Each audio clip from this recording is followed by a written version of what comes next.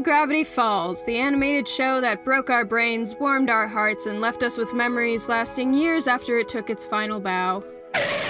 Unless you're me. Number 1, who is Dipper's driving instructor, and how the hell can I get him on the phone?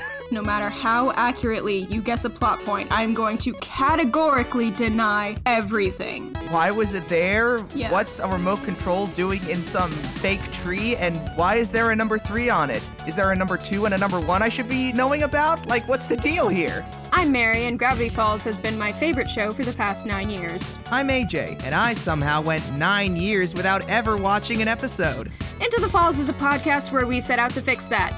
You see Mabel putting up posters in her room, and that's clearly supposed to be Justin Bieber. You'd normally look at something like this, or maybe something like DuckTales, and it's like, oh, that's for kids. What are you doing watching it? And then I'm like, it's amazing! As this show goes on, you are going to become very familiar with his voice to the point where, you'll hear an incidental character say one line, and you're like, that's him.